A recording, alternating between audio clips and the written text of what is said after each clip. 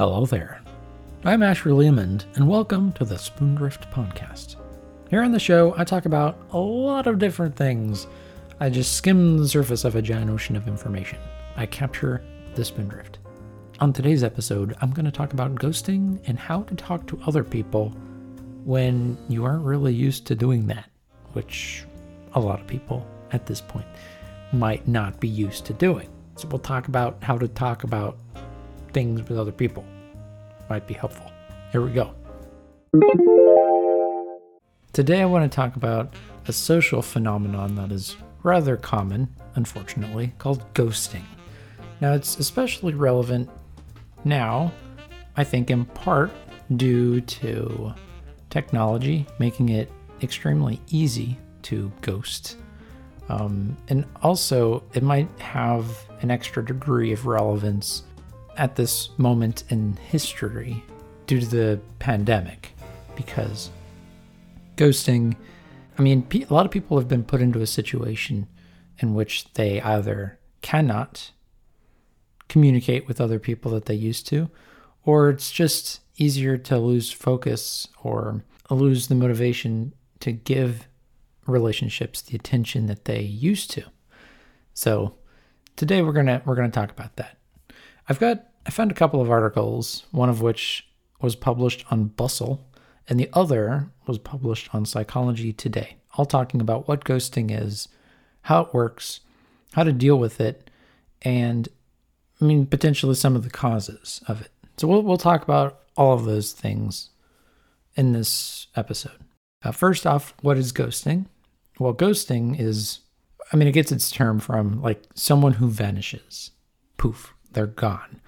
1 second, you're either in a friendship, a romantic relationship, some sort of relationship where you both invest time into it and you enjoy each other's company, or at least you try to. And then all of a sudden the other person disappears. They no longer contact you. You can no longer get a hold of them. You no longer see them anymore. And you're left kind of confused. You don't know what happened, what caused the other person to disappear. That's kind of the definition of ghosting. Now, what about some of the causes of ghosting?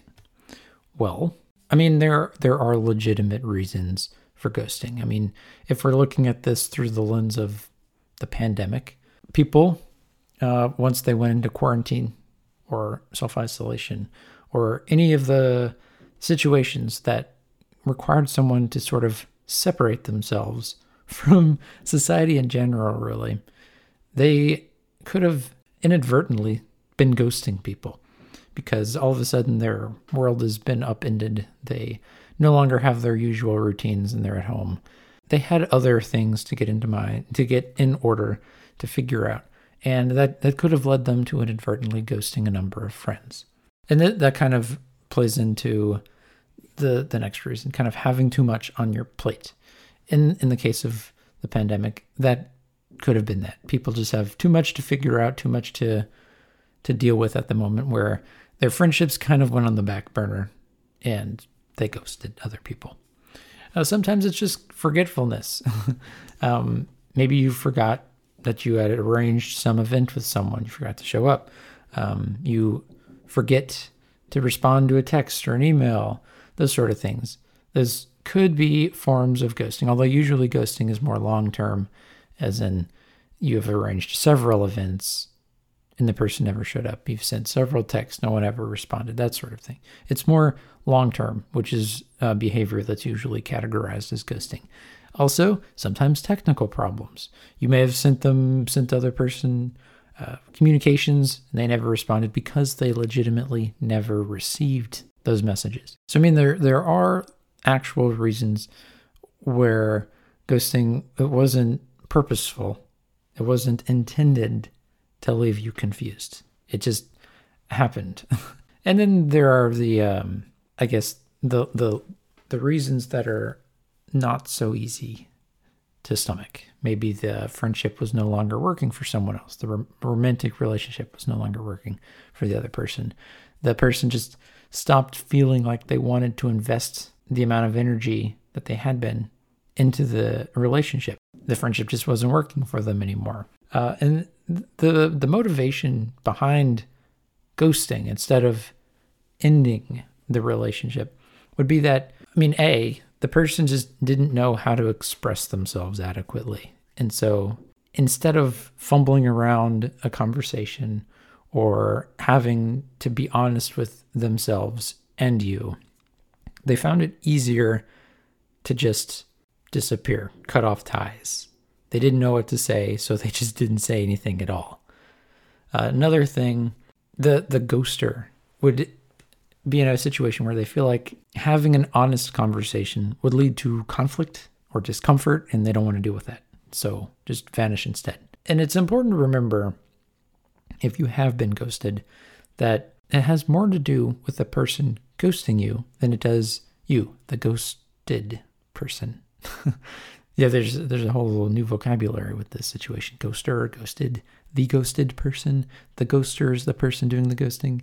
Anyway, it has more to do with the person ghosting you than it does you. The results of ghosting is often that, as we mentioned, the reason it happens is because that's kind of the easiest way for the person who's not responding. They don't have to have the difficult conversation explaining why they no longer want to be friends or why they no longer want to see the other person. It's just easier that way. And the consequence of that, from the perspective of the person being ghosted, would be that it often leads to feelings of confusion, rejection, inadequacy.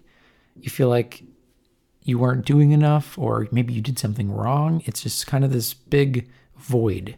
And you're kind of forced to fill in the blanks because they provide no explanation. You don't know what caused the person to feel like the friendship wasn't working out, to feel like they no longer wanted to spend time with you anymore. And you're left to provide your own explanation, even though whatever you come up with probably isn't correct. And so there's no closure, there's no explanation, and you're just left with a big why, wondering.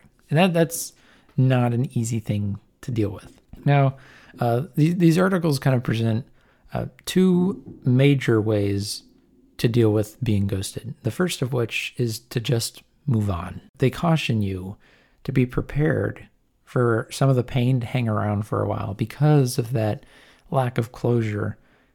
It's going to be a little difficult to move on. Now, moving on is difficult for that reason. You do have the lingering question and the feelings of confusion. Since you don't know what went wrong, it's hard for you to kind of fill that gap.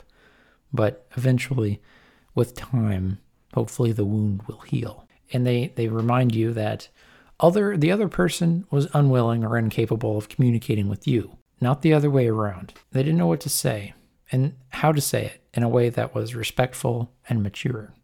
So this isn't necessarily something that you are to blame for. This method of just moving on is often, it might be the best option to choose if the relationship was not very long lasting, if you'd only been interacting with the person for a couple of weeks, or maybe just seen them a couple of times. It may be best to just move on. The other option presented, and I'm just naming two. I'm sure there are other ones, but these were the main two highlighted by these articles. The second one is to try confronting the person. They emphasize the fact that you should try not to come off as defensive or resentful. Avoid being aggressive or passive aggressive, and create a tone that says, this is a safe space, level with me. I want to understand what went wrong, and if there's anything I can do to fix it, I want to make the effort because I enjoy this relationship that we have and I want to make it last. And this option might be the best when the relationship has been happening. It has been in existence for a long time. If you've invested a lot of time and energy into this friendship, it might be worth finding out what went wrong. The Bustle article goes through a number of different prompts, like situations when ghosting happens, and a bit of an analysis of what might have happened, what might have caused it. So the first situation is if the ghosting is abrupt. In this situation, it could be good to give the other person the benefit of the doubt. Some of those legitimate reasons that we discussed before, like maybe actually not receiving the text or email, or maybe them just forgetting, or Maybe there is something going on in their life that just shifted their attention. Maybe the reason is one of those options. The way to deal with that might be to show that you're invested in the friendship by reaching out to them and indirectly highlighting that the ghosting kind of seems out of character. Saying something like, we've talked regularly for many months, and it's a little weird that I haven't heard from you. Is everything okay? That sort of thing. Or acknowledging the possibility that it could just be an oversight on the other person. It's not them deliberately cutting you out of their life. Another reason why ghosting often happens would be if there was a fight. Maybe the other person just doesn't feel like communicating with you. The suggestion here from Bustle is that the person is kind but direct. They ask about the situation, ask for ways to address the issue, and kind of highlight the fact that you're still invested in the relationship despite the conflict that seems to be dividing you. Emphasis on an effort to make amends, that sort of thing. And the third situation when ghosting often happens would be if there was a third situation surrounding ghosting would be that there is a slow fade. They just gradually stop responding to communications in the form of electronic ones. That could just be one-word replies or just long gaps between very brief instances of communication. And they talk about how, in this instance, and this is a direct quote from the Bustle article, a way to address this might be to say something along the lines of, hey, I feel like we've been distant from one another. Do you think we could reconnect? I miss your presence in my life. Something along those lines that kind of acknowledges the distance between you and say, hey, I enjoy your company. Could we catch up? Maybe bring it into that gap in communication. The Psychology Today brings up another point that's also relevant. If you do try to make amends and continue the relationship, but your attempts are not successful, there are a couple things that Psychology Today suggests that someone thinks about. They say, think about what was done by both of you up to the point where communication stopped. Is there some problem that you can take accountability for? And all throughout this reflection on what's happening, and all the while you're doing this reflection, don't put too much effort into something that the other person just simply isn't willing to pursue. Because in this instance, you might take priority here.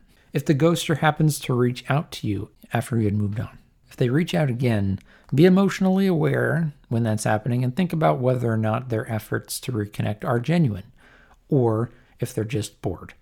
You don't want to all of a sudden get your hopes up that this person wants to reconnect and become friends again, when in all actuality, the reason that they ended up ghosting you has still not gone away. And this is just them looking for someone to talk to when they're just going to end up ghosting you again in the future. That's something to be avoided.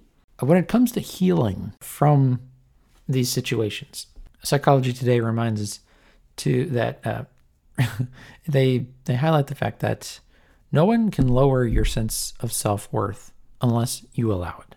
So basically, it's okay to feel hurt, but just because someone else ghosts you doesn't make you a bad person.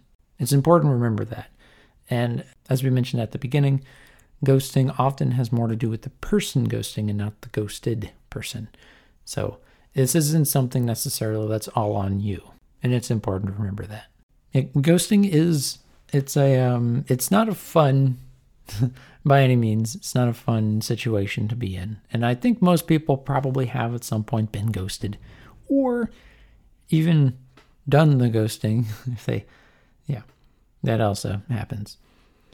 But I think these are some good tips to keep in mind when dealing with this sort of situation. Why they ghosted, but ultimately, your boundaries are also important.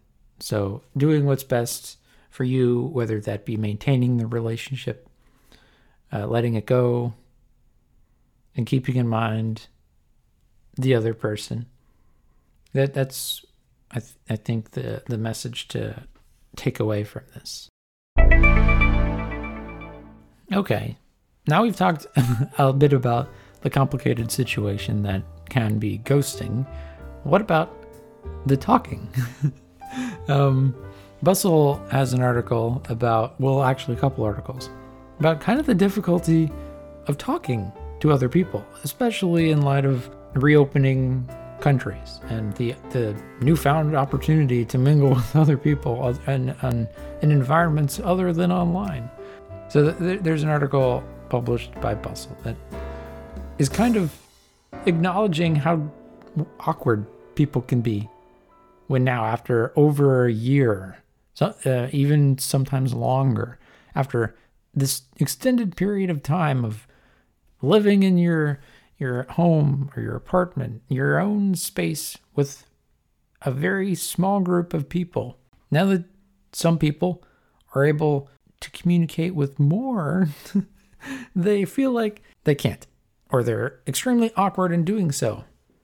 And this is, I think, if it already isn't widespread, it will become widespread, because now we're going to be put in situations when we have to physically interact with people when we haven't really been doing that for a very long time.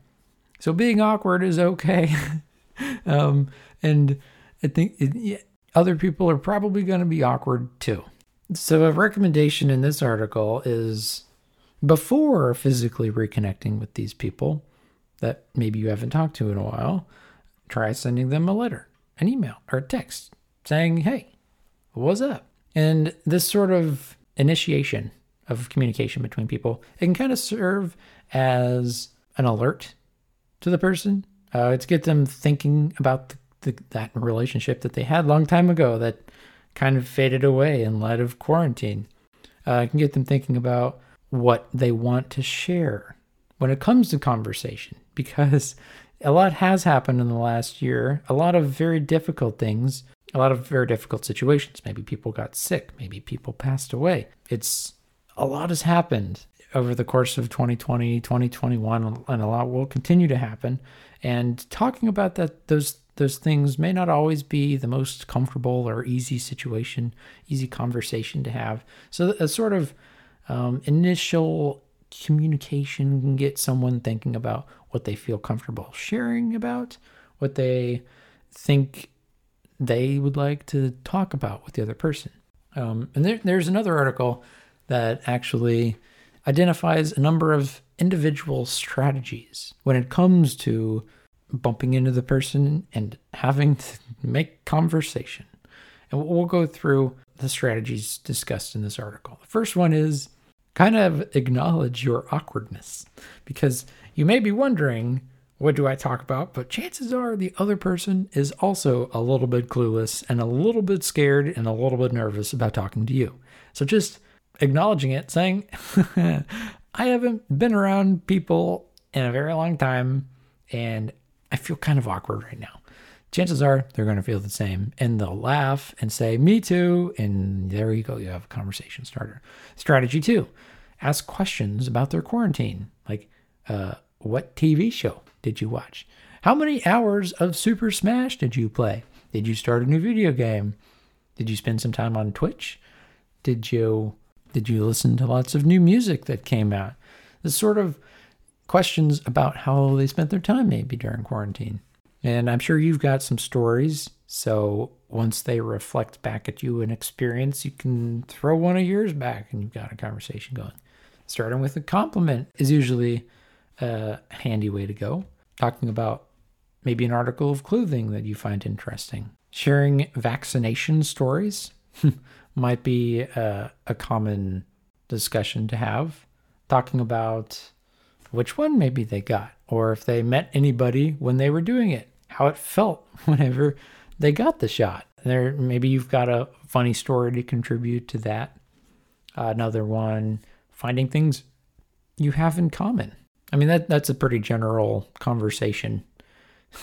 Seeing that they're walking up with a Snickers, and you're like, ooh, I like Snickers. I guess you do too, right? And they're like, yes. And then you're like, great. You like candy. I like candy too. We have something in common. What other candy do you like? And yeah.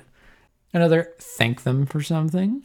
Maybe you communicated some online over quarantine and it meant a lot to you. Thank them for reaching out. Or maybe you'd arranged to meet. Thank them for meeting with you. That sort of thing. Asking for advice is sometimes a handy way. And the article here acknowledges that asking for advice, and what that actually does is it demonstrates to the other person that you value their judgment and input. So not only do you maybe get some help, but it also might make them feel good about helping you.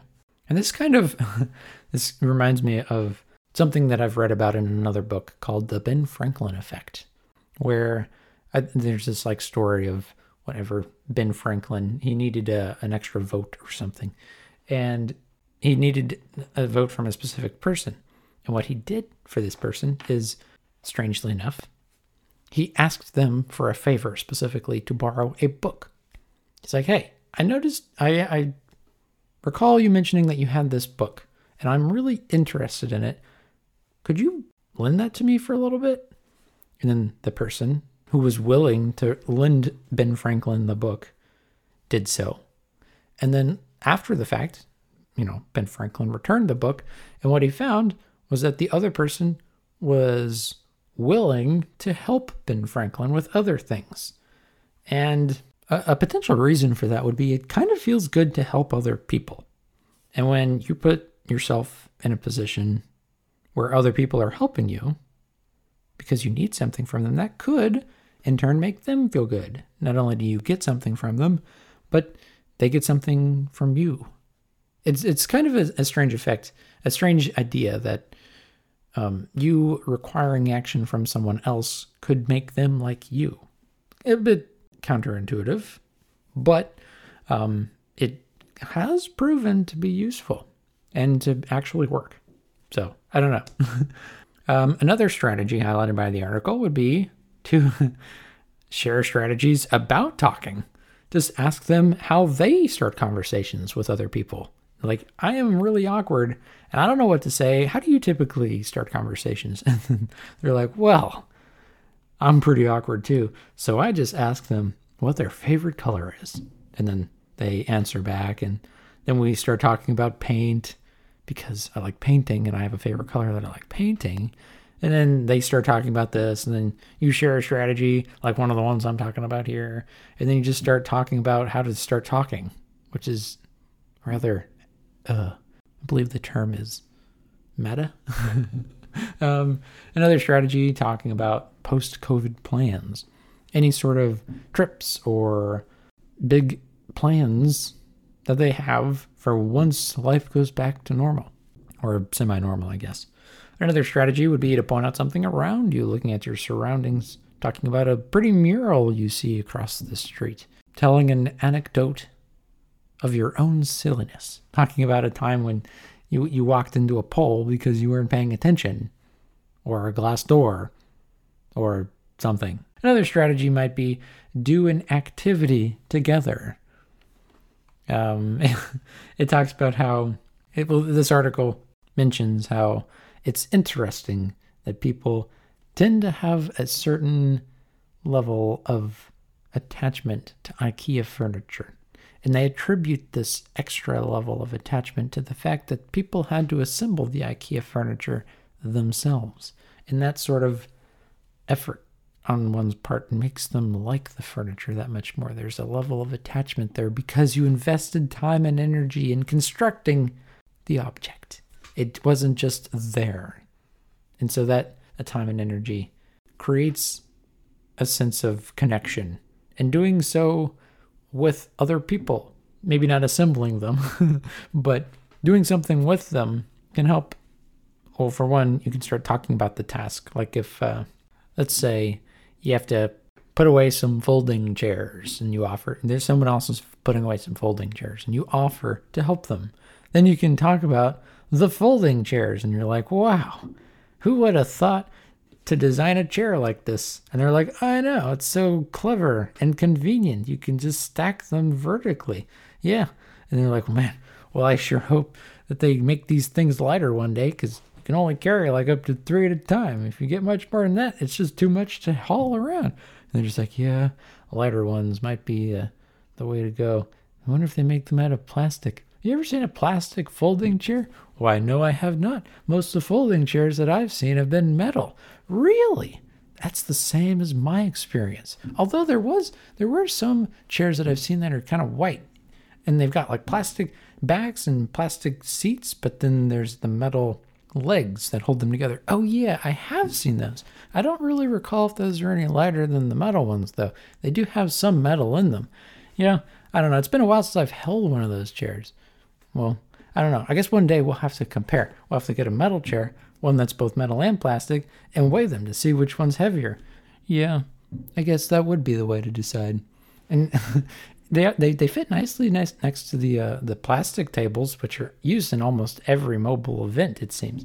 Yeah, I know. Oh, and there are multiple different designs of those tables. There's ones that are just big, long, and then the legs kind of fold in. Then there's the ones where the legs fold in, and then the table folds in half, and then you can carry it, and it's a lot more compact. Yes, I've seen those. I haven't really had to put away one of those yet, though. Is it heavier than just the normal long ones? Yeah. Why do you care so much about the weight of these chairs?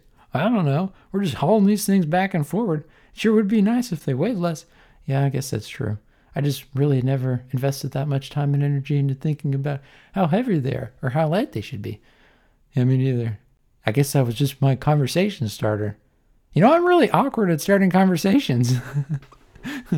And I think you might see where this is going. And there you just started a whole new friendship over chairs and plastic tables. Interesting. Okay, we got a couple more strategies here. Another one. Ask them about what they're enjoying recently. They might say, oh yeah, I've been really enjoying plants. I've got this plant in my window by my sink, and it doesn't require much water. But I don't know the name of these plants. Do you? They don't require much water. Are you talking like succulents? Oh, yes. It's a succulent, kind of like a cactus, but without the prickly things. Yeah, I've seen this. They've got them at stores where they're just usually pretty little and often planted in like rocks. Yeah, I got one of those sitting above my sink. It's pretty nice. I water it every once in a while, and it still lives. It doesn't require much maintenance. Wow, that's neat. How many other plants do you have? Well, I have some tomatoes, but those require a lot of water, a lot of maintenance. Not as much as my succulents. I like the succulents better. Ah, but the tomato plant gives you fruit, right? Is a tomato a fruit? I don't know. It might be a vegetable. What do you think? Well, I mean, I started with fruit. Oh, yeah, okay. But then there you got a conversation about plants. And then it spiraled to tomatoes because tomatoes are plant. Next, offer to help. I guess that kind of goes hand in hand with sharing an activity. If you're helping them, sharing an activity, kind of the same thing. You find, right immediately you have something to talk about, that activity that you're both doing. And finally, the final strategy presented. And the final strategy presented in the article would be to just go in prepared. Think of a couple things that you could talk about. Have the mental list ready, and then ask about them. They could be talking about movies, talking about tables or chairs, what video game you've enjoyed, how you saw this funny cat video, or this funny video on the internet about someone walking down the street and randomly talking to someone else about tables and chairs. It was this weird video. You don't know where it happened. Or a podcast, your favorite podcast, which probably might be a podcast that you listen to quite often. So you might know the name of it and who the host is and what it's about. And you could mention that to the other person, and then they could mention their favorite podcast. And then you have this giant conversation about podcasts. And then you find out one of them is actually a host of a podcast. You're like, wow, that's kind of neat. What's your podcast about? And then they just start talking about, well, it's this, sometimes a mix of science stories, sometimes with personal stories. It's just this nice mix of information about lots of different things. Yeah.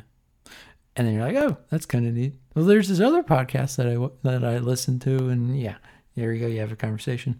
So there are some strategies to start conversations after in a world where you no longer you can in a world when you can talk to other people on a regular basis without having to think too much about it, or at least go through a lot of effort because it just happens naturally. Anyway, I'm rambling here.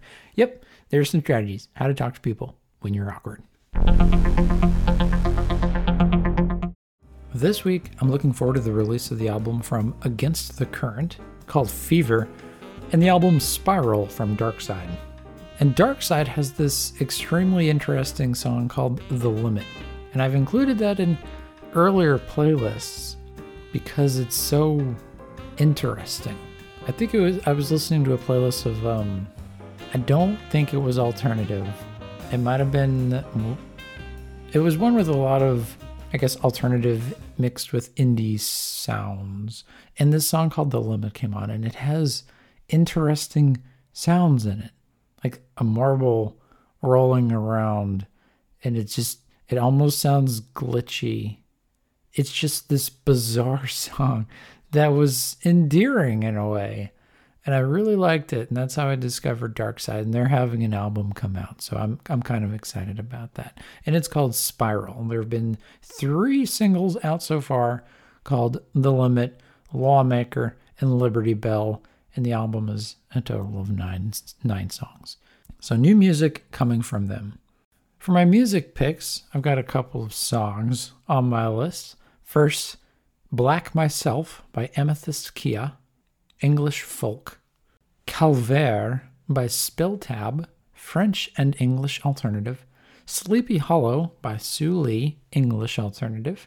I Want You Around by Yugyeom, featuring Davida, Korean R&B. Paranoia by Stephanie Poetry, English alternative. How We Used To, also by Stephanie Poetry. It might just be poetry, I don't know. It's Poetri. Poetry. I don't know. That's English alternative as well. Bittersweet by Wonwoo and Mingyu, featuring Lee Hai, Korean R&B. And that song was also in a playlist a couple weeks ago. It's a pretty good song. Ghost by Justin Bieber, English pop. And that song definitely was one that hit me at the right time. It was so good.